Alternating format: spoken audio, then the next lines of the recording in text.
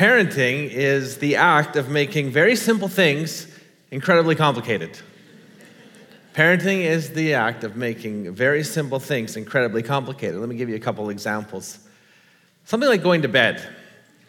You're thinking, if I wanted to go to bed right now, I would just, a lot of you are thinking about that, right? I just love to go to bed right now. That's because you're a parent. And before you have kids and you think, I'm going to go to bed, you say, should I go to bed? You say, yes, I'd like to go to bed. You go to your bed, you take off your clothes, and you go to sleep. When you're a parent, going to bed is not that simple. In fact, it is a whole process that can often take an hour. It involves bath time and fights within the bath, like who gets the first shampoo, who gets shampooed at all. And then once the bath is settled, then we go to the jammies and what jammies are appropriate for the season. Like you shouldn't wear winter jammies in the middle of summer. Who gets to read what stories and who sits on which side of dad. These are fights galore that happen in our house all the time, just under the umbrella of going to bed. Then there's who's going to say prayers, what do we pray for? Kids want to extend the process. I want to shorten it as much as possible. And it's just an incredibly complicated process every single day. Sleeping seems really easy too, right? Just you want to sleep, you go to sleep. My wife and I, we don't even know if we're going to sleep anymore, right? We used to kiss each other good night. Now we kiss each other good luck. Because you never know what kind of, we have 3 kids and they're just wandering around at any point throughout the night. Right? There's just bodies walking by beds. Sometimes we don't know if they're in our family or not. We're fine with it. I do have 3 daughters, 4, 2, and 3 months. I can never remember their names, but I'm working on it. I used to remember their names, and we had our 3rd one. Now I can't remember any of their names. Remembering names is a very simple thing that's incredibly complicated once you have children. Counting, you would think would be very simple, right? Before I had kids, I used to count 1, 2, 3, no problem. And then you have kids, and now there's fractions involved all the time, right? It's like 1, 2, 2.5, 2 3/4, 2 7/8, 2 13 16ths. My 4-year-old to correct me. Actually, Dad, it's 2 13 15 16ths would be the right fraction next. I'm like, okay, I used to be able to count, but now we got fractions involved. I can't do this. Leaving the house was very easy, right? I'd look at my wife, would you like to leave the house? She'd say, yes, let's leave the house. We'd go and we'd put on our shoes, we'd put on our coats, and we'd leave the house. But now again, are the kids fed? Have they gone to the bathroom? Do they have the appropriate clothing on? Do they have their shoes on? Do they have their shoes on the right feet? Have they taken their shoes off while we were putting the other kids' shoes on? And now do they want to go to the car? Or do they want to take the secret route? Now we're missing a child. Now we're going to call the police to report a missing child in Abbotsford. Oh, now we found them. Okay, now let's get them all in together. Get them buckled in their seats. And now let's go. Incredibly complicated, what should be so simple. Going to church is another one of those things. When you'd think you're in one place and the church is right there, it's starting at this time, we should just go there. But it's become incredibly complicated and very tempting to make it as simple as just saying, you know what, let's just skip today. Let's just call this one off. And as tempting as that may be, I want to encourage you today that is not the best choice. We're going to be encouraged by a story this morning of a guy who actually his turning point happened when he was in church. He found peace. He found joy again. He found perspective. I was getting my daughter ready for church just a couple weeks ago, and we were, it's a stressful time for a dad, right? Because it's like, not only do I have to get the kid with clothes on, but I have to pass the mom test, right? Will this pass to go to church? And my daughter, we put a dress on. I thought it was good enough, and she looked at me and she goes, Daddy, how come my dresses aren't as nice as the other girls in Sunday school? And I did the Ezra look, right?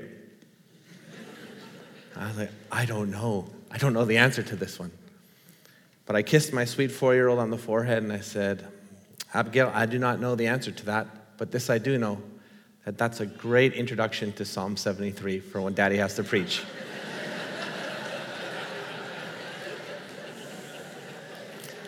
So would you turn in your Bible to Psalm 73? Because I think there's something for us and my 4-year-old in here this morning. It's a story of a guy named Asaph. That's the first words in my Bible, is a psalm of Asaph. Asaph actually wrote several of the psalms, 12 of them. He's not in the Bible Hall of Faith. We don't talk about him a lot, but he was a worship leader during the time of David, so he saw great success during the thriving times of Israel.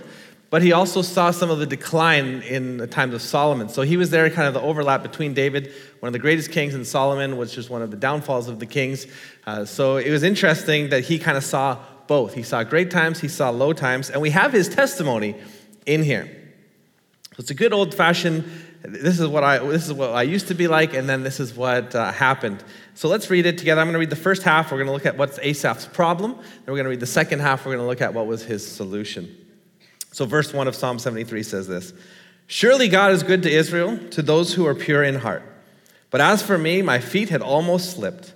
I had nearly lost my foothold, for I envied the arrogant when I saw the prosperity of the wicked. They have no struggles. Their bodies are healthy and strong. They are free from the burdens common to man. They are not plagued by human ills. Therefore pride is their necklace. They clothe themselves with violence, and from their callous hearts comes iniquity. The evil conceits of their minds know no limits. They scoff and speak with malice. In their arrogance they threaten oppression. Their mouths lay claim to heaven, and their tongues take possession of the earth. Therefore their people turn to them and drink up the waters in abundance. They say, 'How can God know? Does the Most High have knowledge?' And this is what they're like, always carefree. They increase in wealth." We'll pause there. Asaph was a good Sunday school kid, a good church leader. He knew the answers to the questions. Someone would ask the question, is God, the God of Israel, is he good? He'd say, yes, of course he's good, all the time. God is always good. However, he had a crisis in his heart when he stopped thinking about what's the right answer and started looking around and saying, does this match my experience? And doubts crept in when he started to look around and say, well, God seems to be good to me, but, he's actually better to a lot of other people. In fact, he's better to people that want nothing to do with God. Asaph got caught up in what we would call the comparison trap. The comparison trap is when you lose your contentment because you're so fixated on what someone else has or what God has given them when he hasn't given them to you.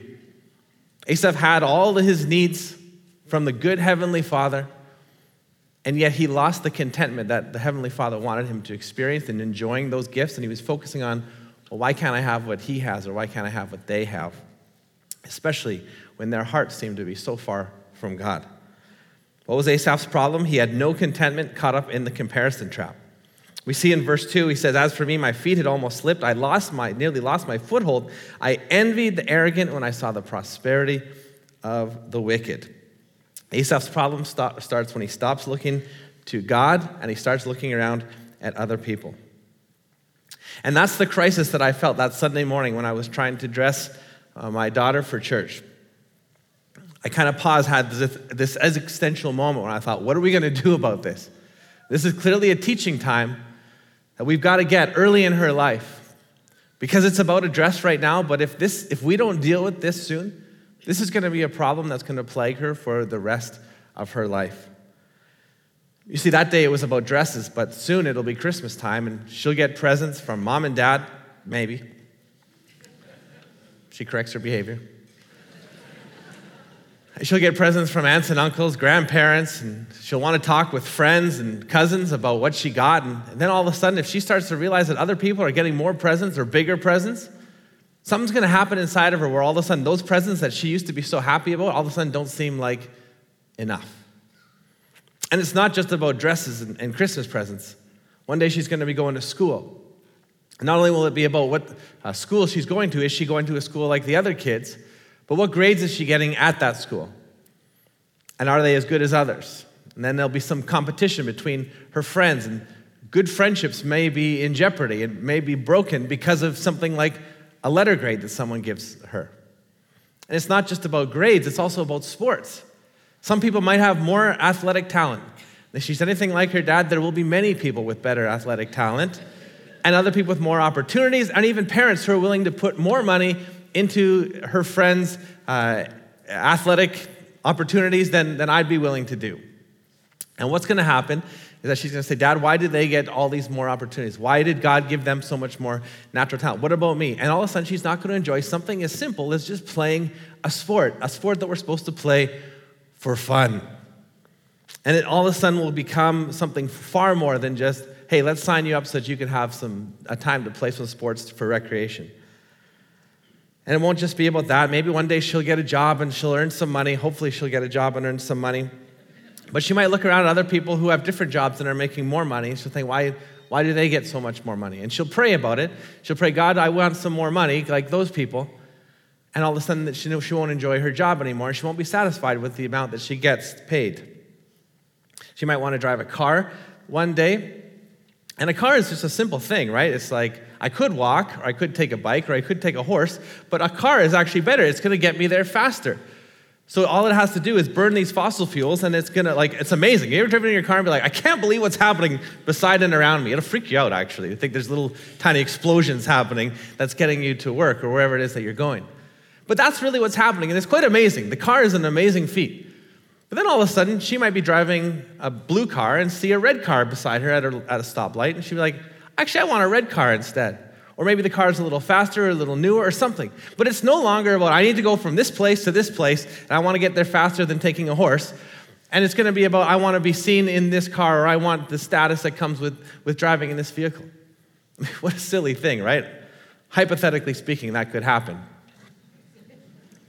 But it might not be just about Christmas or school or sports or money or the car. It could be about relationships too. You see, at the age of 30, she might want to date a boy. And I'm going to have to be okay with that as her dad. But she might want to date, and what could interfere with the joy of experiencing dating is her dad and the fact that other people are further ahead in their relationships, right? She might be starting a relationship. She wants to be further in a relationship. Those people seem a little happier. But then when she gets further in the relationship, she might say, well, why can't I be engaged? Because other people seem to be all excited about their engagements. And so she'd be like, I can't enjoy this because we're not engaged. And if she's engaged, maybe she'll want to be married, waiting for the wedding day. I wish I could be married like all those other people. Right? And then all of a sudden they're married. She's like, well, other couples seem to have kids, and people talk about kids. I want to have kids. So why can't we have kids? But then they have kids, and they want to have more kids, or want to have cuter kids, like the ones they see on Instagram and stuff, right? And all of a sudden there's that discontentment. Then once they have the kids, and then they want the kids to leave, right? And they see other families who have the kids leaving, and they're like, oh man, all that time again, all that peace, wouldn't that be amazing to be free from these kids? And they're like, oh, I wish I could just have my kids gone. But then the kids are gone, and they think, well, now I want to retire, right? Or I want to go on a vacation. Then she goes on a vacation, and it's like, well, we were on a lake here. But she sees people on a boat on the lake. I wish I wasn't here stuck on the shore. I'd like to be on the boat. So she gets a boat, and the people on the boat are saying, I wish I could own a property on the boat so we don't have to haul it to the dock every single time. I'd like to own the property. Wouldn't that be nice? And then she'd invite her dad maybe and her mom and stuff. We can invite you guys. Hey, wouldn't that be great? Why not? And then, of course, one day it'll be time to retire, and she'll see other people wanting to retire. She's like, oh, I wish I could just get free from the shackles of this job. I want to retire. And she'll retire, and then one day she'll see her friends dying, and she'll be like, oh, wouldn't that be so nice just to have a rest and get to die? You see why it took me so long to answer her when we were putting that dress on for church. This is what happens when we get caught in the comparison trap. We lose the joys of the everyday that God has for us, and we can end up wishing our entire lives away. You know, it's about this 4-year-old, but I think it's also about all of us. I think we can all identify a little bit with the idea that it's so easy to start looking around at the things that God has given other people and start to wonder, well, why not me? Why can't I have something of what they have? And as a result, we completely lose our contentment. This is the life principle for you, whether you're a follower of Jesus or not. You can agree that comparison kills contentment. Comparison kills contentment. That's what happened to Asaph. He became jealous of what we would call God's common grace. God's common grace is a term that theologians use to describe that the sun is warm to both follower of Jesus and person who's not following Jesus. God's friends and God's enemy. They both experience the joys of a warm sun or a refreshing glass of water. And God, who is a good father, gives gifts to all people, things like musical talent and opportunities in business. And some people have better health than others or more opportunities socially, better personalities, just all kinds of different things. We are so diverse. And God, who is good and loves all people, gives these gifts of God's grace to all people in the hopes that they would come to him and turn to him, but some people don't. And we learn about their characteristics from this psalm. Asaph describes some of their characteristics from verse 4 to 12, things like they are proud, they are vain, they are slanderous to God, they boast, they mock, they take credit for all the gifts that God has given them. So they're totally wrong. And even like some of them are shaking their fists. And Asaph's kind of watching, saying, okay, let's going to see. Are they going to get hit by some lightning? Is God going to smite them right on the spot? What's going to happen? Well, their business grows. They get better vacations. They seem to thrive. What is going on here? God, what about me? I'm trying to do my best for you. And all these other people who hate you, slander you, mock you openly. They seem to get all the success. Look at verse 11. They say, how could God know? Does the Most High know anything? This is what the wicked are like. Always free of care, they go on amassing wealth. Asaph's problem, he got caught in the he had no contentment, caught up in the comparison trap. And those of us who were raised in church or have been following Jesus for a while, you'd be shocked. This should give us chills. Verse 13. He says, surely in vain have I kept my heart pure and washed my hands in innocence. Surely in vain have I kept my heart pure and washed my hands in innocence. Asaph's interpretation of his life is that he has lived this blameless and pure life. And as a result, he has not gotten the reward that he believed he deserves. Now, if you're God and you're reading this, it's the Bible, so I'm sure God was reading it, inspiring it, no doubt. But it's Asaph's testimony, and he's looking at in the heart of his struggling follower here, and he's like, really? Is that why you were doing all that? You see, I remember when you were pouring your heart out to me in worship, saying, God, I will do anything for you. I will go anywhere. You call me, I will go. You lay any burden, I will take it. Were you really doing it for me? Or were you just trying to get more stuff from me? I thought when you said that you would worship me just for who I am, I didn't realize that you were actually saying, as long as I give you what you want, the kind of life that you think you ought to live, the kind of gifts you think you deserve. You see, I read the Bible, Genesis to Revelation, I see nothing about if you honor God, then he will give you everything that you want. In fact, sometimes it's quite the opposite. If you try to live a life that honor God, you are willing to submit to anything that he puts in your path. You give him the pen to your life and give them an open canvas, he's going to write some things that are painful. Jesus said, in this world you will have trouble, but take heart, I've overcome the world. The promise is right there that we will have trouble. And the promise of Christianity is not that God will give you a charmed life and answer every single prayer that you want, give you everything you feel like you need. The promise of Christianity is that God will give you himself. That Jesus will be closer than a friend or a brother. The Holy Spirit will be there no matter what you're going through. And that you have this great future in heaven where there is no more tears, no more pain. But in this world, you will have trouble still. Asaph didn't get that. He says, in vain have I been pure. In vain have I been a good church kid. In vain have I tried to do what's right. But he's wrong. Thankfully, there's more to this story. Let's look at Asaph's solution. He needed a change in perspective. And my friends, perspective makes all the difference. Some of you are sending your kids that you've raised so well to university, off to these Canadian universities, American universities, wherever it is. And I get that there's probably a ton of fear that goes into that. And this is not going to help. After sending his daughter to university, he got this letter back a few months later. It says, Dear Dad, I'm sorry it's taken so long to write. So much has been going on. I have a lot to tell you. I hope you're sitting down as you read this. I want you to know, Dad, that I'm healing nicely after my fall. I broke my hip after jumping out of my dorm room when it was on fire. Thankfully, the gasoline attendant working across the street drove me to the hospital, and he stayed with me there. Oh, Dad, he was so sweet and romantic, I started dating him right away. To save money on rent, I moved in with him. He doesn't have a lot of money now, but he works really hard, and he has some big dreams of his band making it big one day. I look forward to him meeting the family once the baby arrives. We want to do our young family right, Dad, and so we will be getting married in the summer. I'm sure you will show him the same love and tolerance that you and Mom always taught me to show others, as you probably should know he's of another religion. There's one more thing, Dad, that I needed to tell you. There was no fire, no hospital, no gas attendant, no baby, and no wedding. But it looks like I'm going to fail biology this term, and I thought you should probably use some perspective.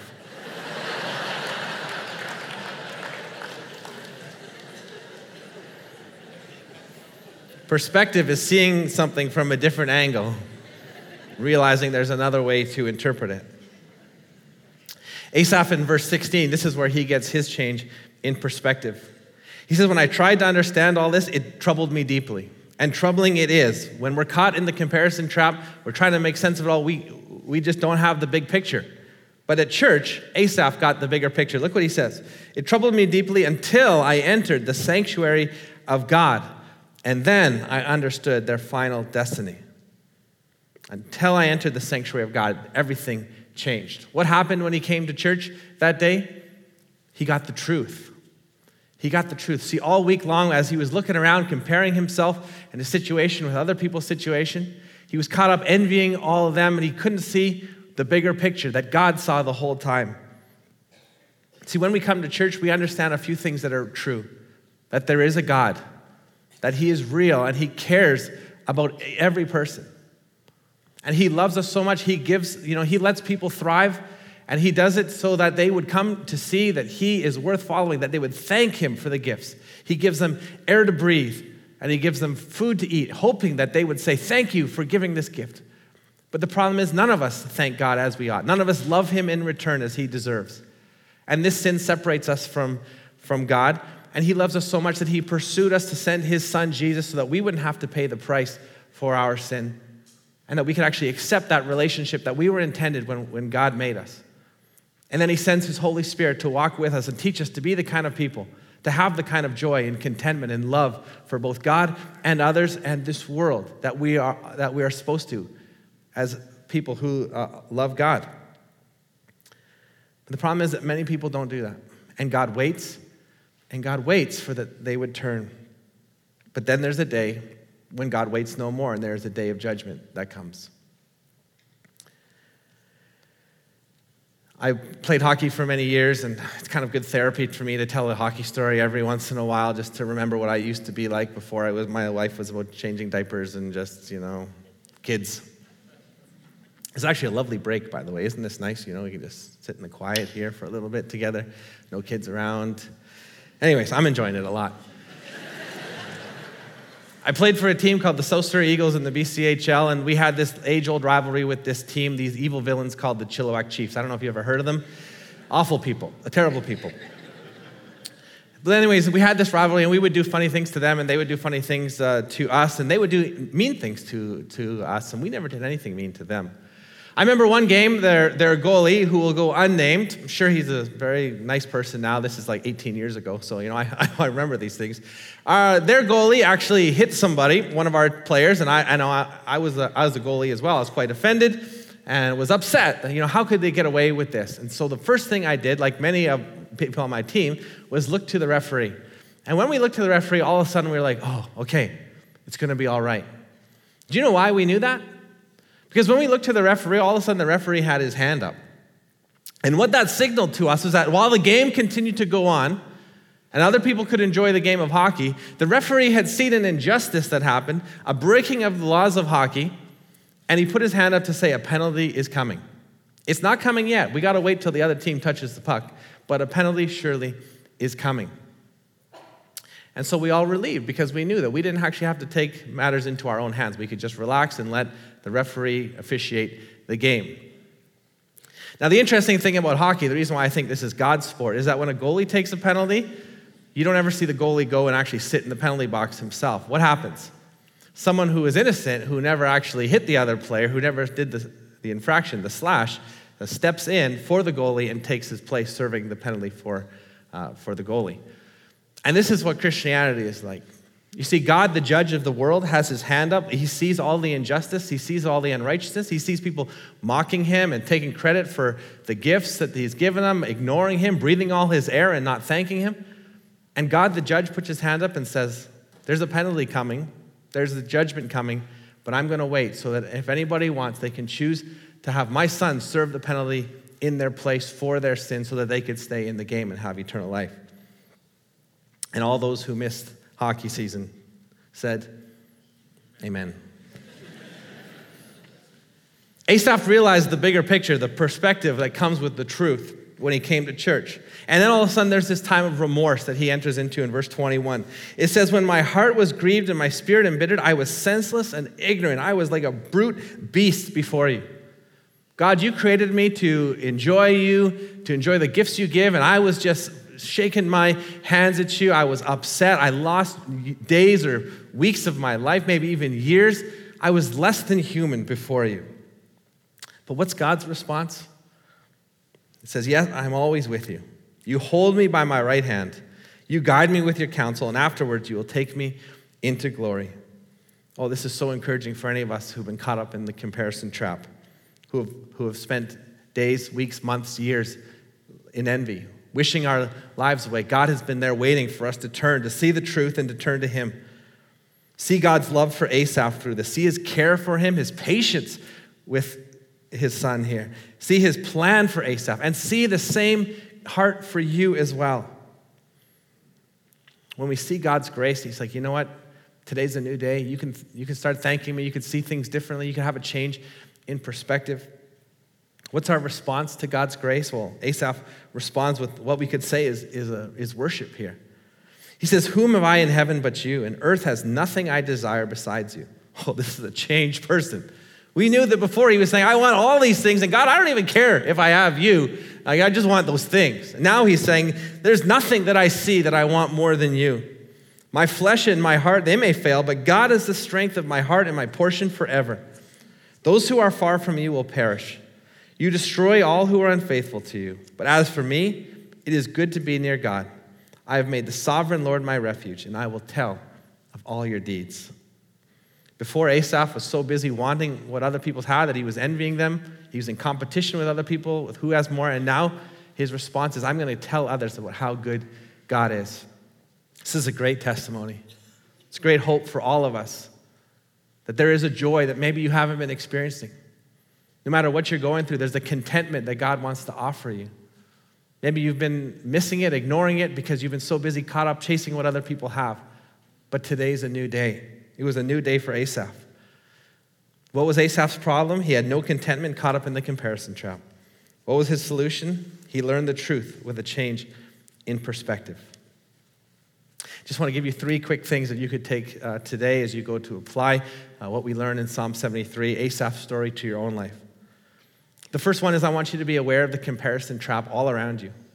As we leave and we're bombarded by messages from our phones and stories of vacations from our neighbors, or going back to school and seeing what all the new clothes that people are wearing, whatever it may be, there's opportunities to compare yourself to others and miss the joy and the contentment and the satisfaction that God wants to offer you by enjoying him and his gifts to you.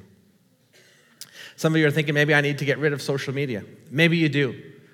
I know that the people who make these apps, their desire is to get us on them as much as possible, right? It's like, how can I get them on their phones more?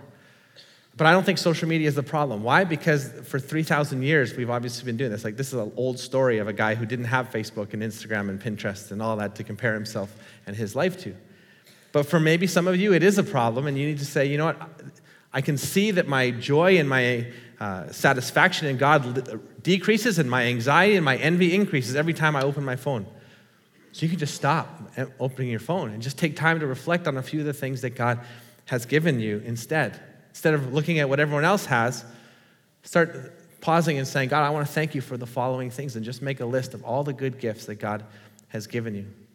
Because you already have that list of all the things he's not given you. He knows it well. You've prayed about it for years. Why don't focus on the things that you're thankful for? Secondly, I want to encourage you to make church a priority. That was the turning point for Asaph, right? Was when he went to church. What happens at a good church? Well, you're reminded of what is true, but you can't be reminded unless you show up. And I get it. I know the complications. I know how difficult it is. I know on a Sunday morning, it's 9 o'clock. I'm preaching to the choir here on a summer. God bless you guys. You are here to be reminded of the truth. I just know that as a husband, as a father, as a business person, as a follower of Jesus, I need that weekly reminder because I am bombarded with lies all week long. I need church, and I need to make it a priority for myself. But I know that other people need church as well, other people around me. And they know that they need to see me there because they're reminded, oh yeah, it is worth it if he's there, and if they're there, and if that person's there, if that family's there, and they're going through a crisis, I know, I've heard about it, and they're still here in church. Church must be important. And that family, I know what they're going through. They must be, they need church as well. Church must be important. And that's why we all come together to remind each other of the truth. We sing songs about what is true. We hear God's word open to the truth, and we're reminded afresh for that week that of who God is and what he has done for us and how we can follow him. I need that. It's something I want to value as a family. See a lot of families struggling to pass on their values these days. Now, a lot of values have no problem, right? I talked to some people and I was like, so what hockey team do you cheer for? Montreal Canadiens. I'm like, Montreal Canadiens? Out here in Vancouver, you cheer for the Canadiens? Why? Well, my dad always cheered for the Canadiens, and we're just like, it was Saturday nights, we're a Hockey Night in Canada family, so we just watch it. I'm like, and still, after all these years, you cheer for the Canadiens? I say, I would never do that, but I applaud your father for passing on the family values. And now I look and I say, well, what about faith? It's like, has your dad passed on family values to yourself? And it doesn't take long in the conversation, and we're all there. It's like, we're all struggling with this these days. I think we do pass on our values quite well. But here's the thing. When we don't make church a priority, we may say that we value it, but if we put other things like our recreation or our comfort or the need to sleep in a little bit, when we put other things that, like maybe like a full moon or good weather or bad weather, we say, I can't go to church today. What are we saying to our kids? What's our value? We may like church, but if anything else comes up, then we value that more than we value hearing the truth this week. Man, that's convicting to me. My kids are young, so my storms are coming. But there's something I could encourage you from what happened with Asaph's life. It's make the priority to get to the sanctuary of God. I heard one pastor said, if you don't make church a priority in your family, you shoot yourself in the foot. You shoot your kids in the leg, and you shoot your grandkids in the heart. And I know many of us don't want to leave that kind of legacy. So make church a priority. And thirdly, keep your eyes on Jesus and his goodness to you. Keep your eyes on Jesus when you are threatened or feel that pressure to look at other things. When other people start talking about their vacations and their homes and their plans and what they want to do, their grades and their sports and everything, just find that place to say, I need to be reminded of what is true, that my God is real and he is good and he has given me good gifts, and I want to celebrate other people, like really celebrate, like actually feel happy for their achievements and the places they've gone and the adventures they've lived, and actually be satisfied in what they're doing. It's like, that's amazing. Wouldn't that be amazing? To actually be truly happy for another person because you are so satisfied in what God has given you. And that's the kind of person I want to be. How about you? We need to go to prayer in this, and I just want to encourage you about this story in John's gospel, right? You remember the story, Jeff's talked about it often, of when Peter is he's being reinstated by Jesus. They're having breakfast together, and Jesus says, Peter, your death is not gonna go well. It's gonna be a little ugly. And then he points to this other disciple. What about John? And Jesus says, no. Don't you worry about John. I got him. What's that to you? You come follow me. We're going to pause for prayer, and I know that Jesus is going to ask all of us, what's that to you that you were so caught up this week or for your life and what others have? You come follow me. Let's pray together and obey that call. Thank you, Jesus, for the reminder of truth. Thank you for the call that you have on all of us to just enjoy the gifts that you give as a good father. Forgive us for where we have wandered and gone our own way and envied others. Thank you for Asaph's example and now the example that you are calling us to live to others, to show that you are good, to believe you are good, and to focus our eyes on you no matter what. And I'm reminded of the song turn your eyes upon Jesus, to look full in your wonderful face. The things of earth grow strangely dim in the light of your glory and grace. May we celebrate that glory and grace now as we turn to worship. In your name we pray. Amen.